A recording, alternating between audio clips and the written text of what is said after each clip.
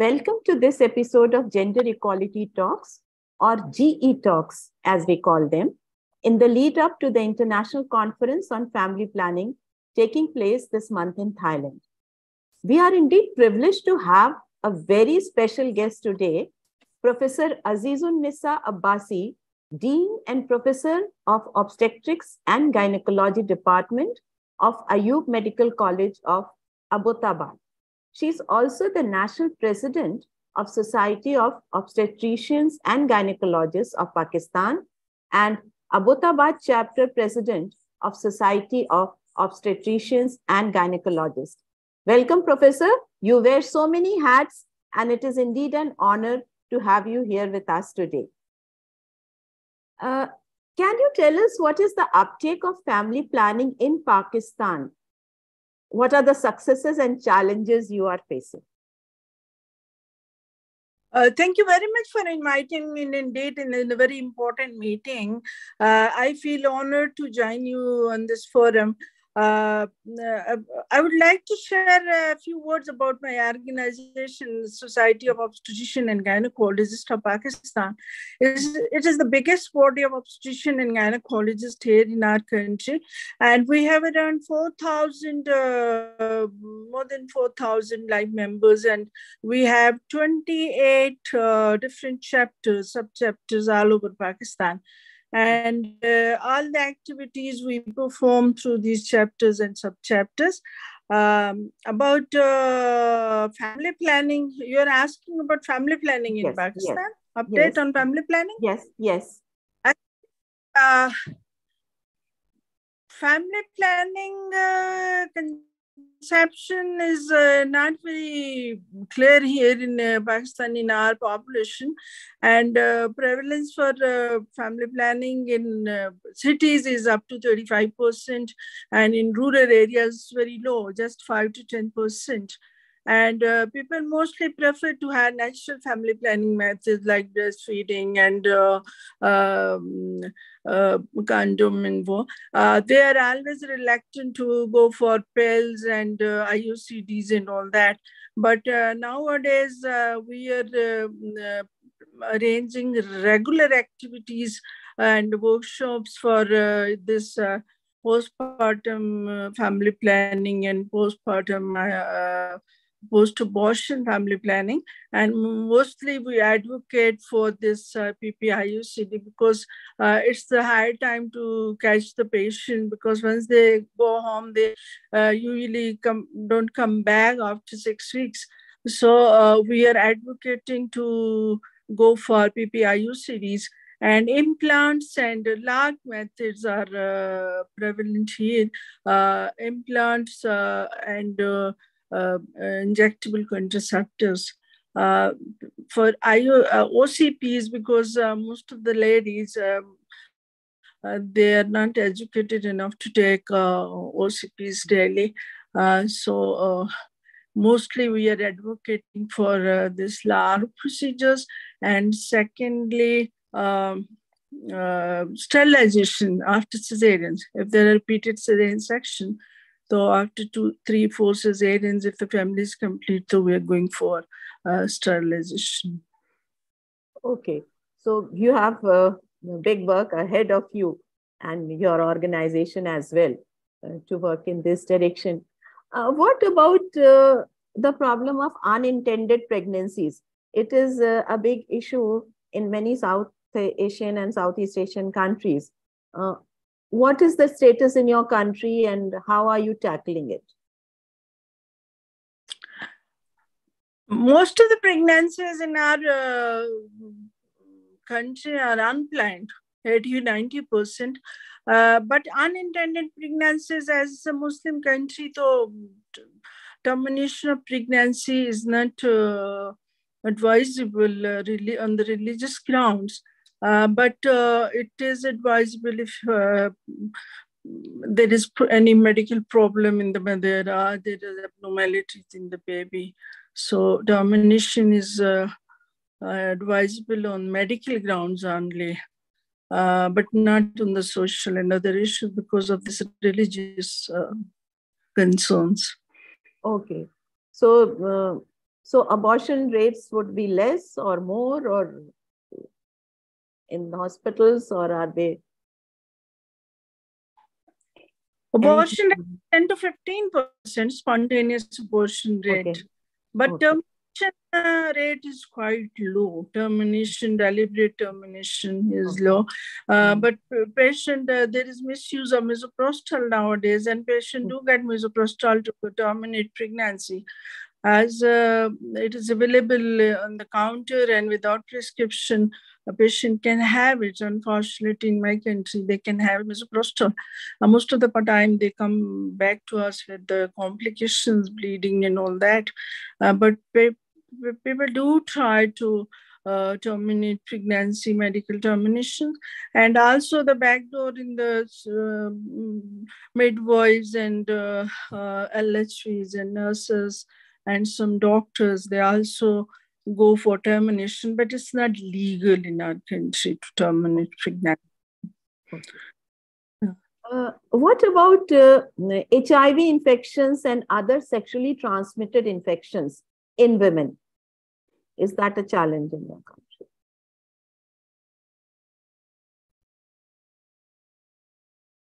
HIV infection is not very common. Maybe we are not doing screening too much, screening for HIV in every woman. And hepatitis B and C screening we do in pregnancy.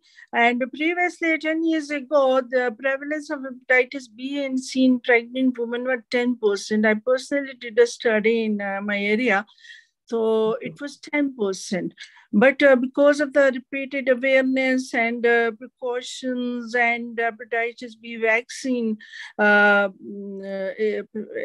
incidence of the hepatitis B and C has come down, where it's less than 1% now. HIV screening is not widely performed. And as far as STI is concerned, many patient, every third patient presenting in a gynecological OPD, they do have vaginal discharge. And again, it's very difficult to do testing for chlamydia and gonococcal infections and all that because of the resources constraints. So we treat them with that is WHO syndromic management. So we do give medicines for that, syndromic management for STIs, and also give the same medicines which are proposed to the partner and husband as well to prevent it. But STI, I think it is there, but HIV prevalence is not very high in my country, I think. Okay. Maybe because of less testing or not recorded, as you said. Yes. So when we are talking of this, yes, sorry. Yes. Yes, please continue. Sorry for interrupting. Maybe because of this adherence to the religious rules and the no multiple partners and like that, prevalence, so it could be like that. Or it could be due to under-testing as well. Oh, okay. So coming to STIs and other illnesses, is antimicrobial resistance a challenge with respect to obstetrics and gynecological procedures? What I mean by antimicrobial resistance is that are there any bacterial, viral, or fungal or parasitic infections you all have come across related to your field? That these infections, are they becoming resistant to the existing drugs or are becoming more difficult to treat? Actually, resistance, antimicrobial resistance is there. Yes, of course. We do have repeated infections after surgery, major surgery, because as you know, in my country, we don't have any regulations for prescription drugs and all that. They can have antibiotics on the counter, and there is a lot of misuse of antibiotics. Recently, WHO has urged our country people not to take drugs without prescription from qualified doctors. So we do have sometimes we have wound infection, which is very difficult to treat with repeated antibiotics, and probably that is due to antimicrobial resistance. Misuse of antibiotics is very high in the country. Okay. And maybe also antivirals and antifungals also, perhaps. What are your insights on how to curb antimicrobial resistance? It is becoming a global health emergency now. So what would you suggest that this is stopped or reduced? Actually, I think that in underdeveloped countries, we should have regulation on uncounted drugs and all that. Everybody should not be able to just go and buy antibiotics and have it. And they should have proper diagnosis, proper cultures, and proper antibiotics should be administered for a good time. Because even they don't take it for full time, and then repeated doses and repeated alternate drugs, they lead to resistance. Secondly, over the counter, and there should be public awareness that they should not be taking antibiotics for everything, just for flu and mild ailments. They should not take antibiotics. Right. What about genital TB? Are there cases of genital TB, and is it a challenge in the context of obstetrics and gynecology? Yes, genital TB usually is diagnosed pelvic tuberculosis during investigations of infertility. Recently, I have seen a patient on laparoscopy. She had all the features of genital tuberculosis, and genital tuberculosis is secondary to pulmonary tuberculosis. And there is a comeback of pulmonary tuberculosis because of the multiple drug resistance. Genital tuberculosis is there. And usually investigations of infertility, we come to know that this is tuberculosis. And pulmonary tuberculosis, is it high in women? Or yes, it is, but not very common. But pulmonary tuberculosis is there, yes.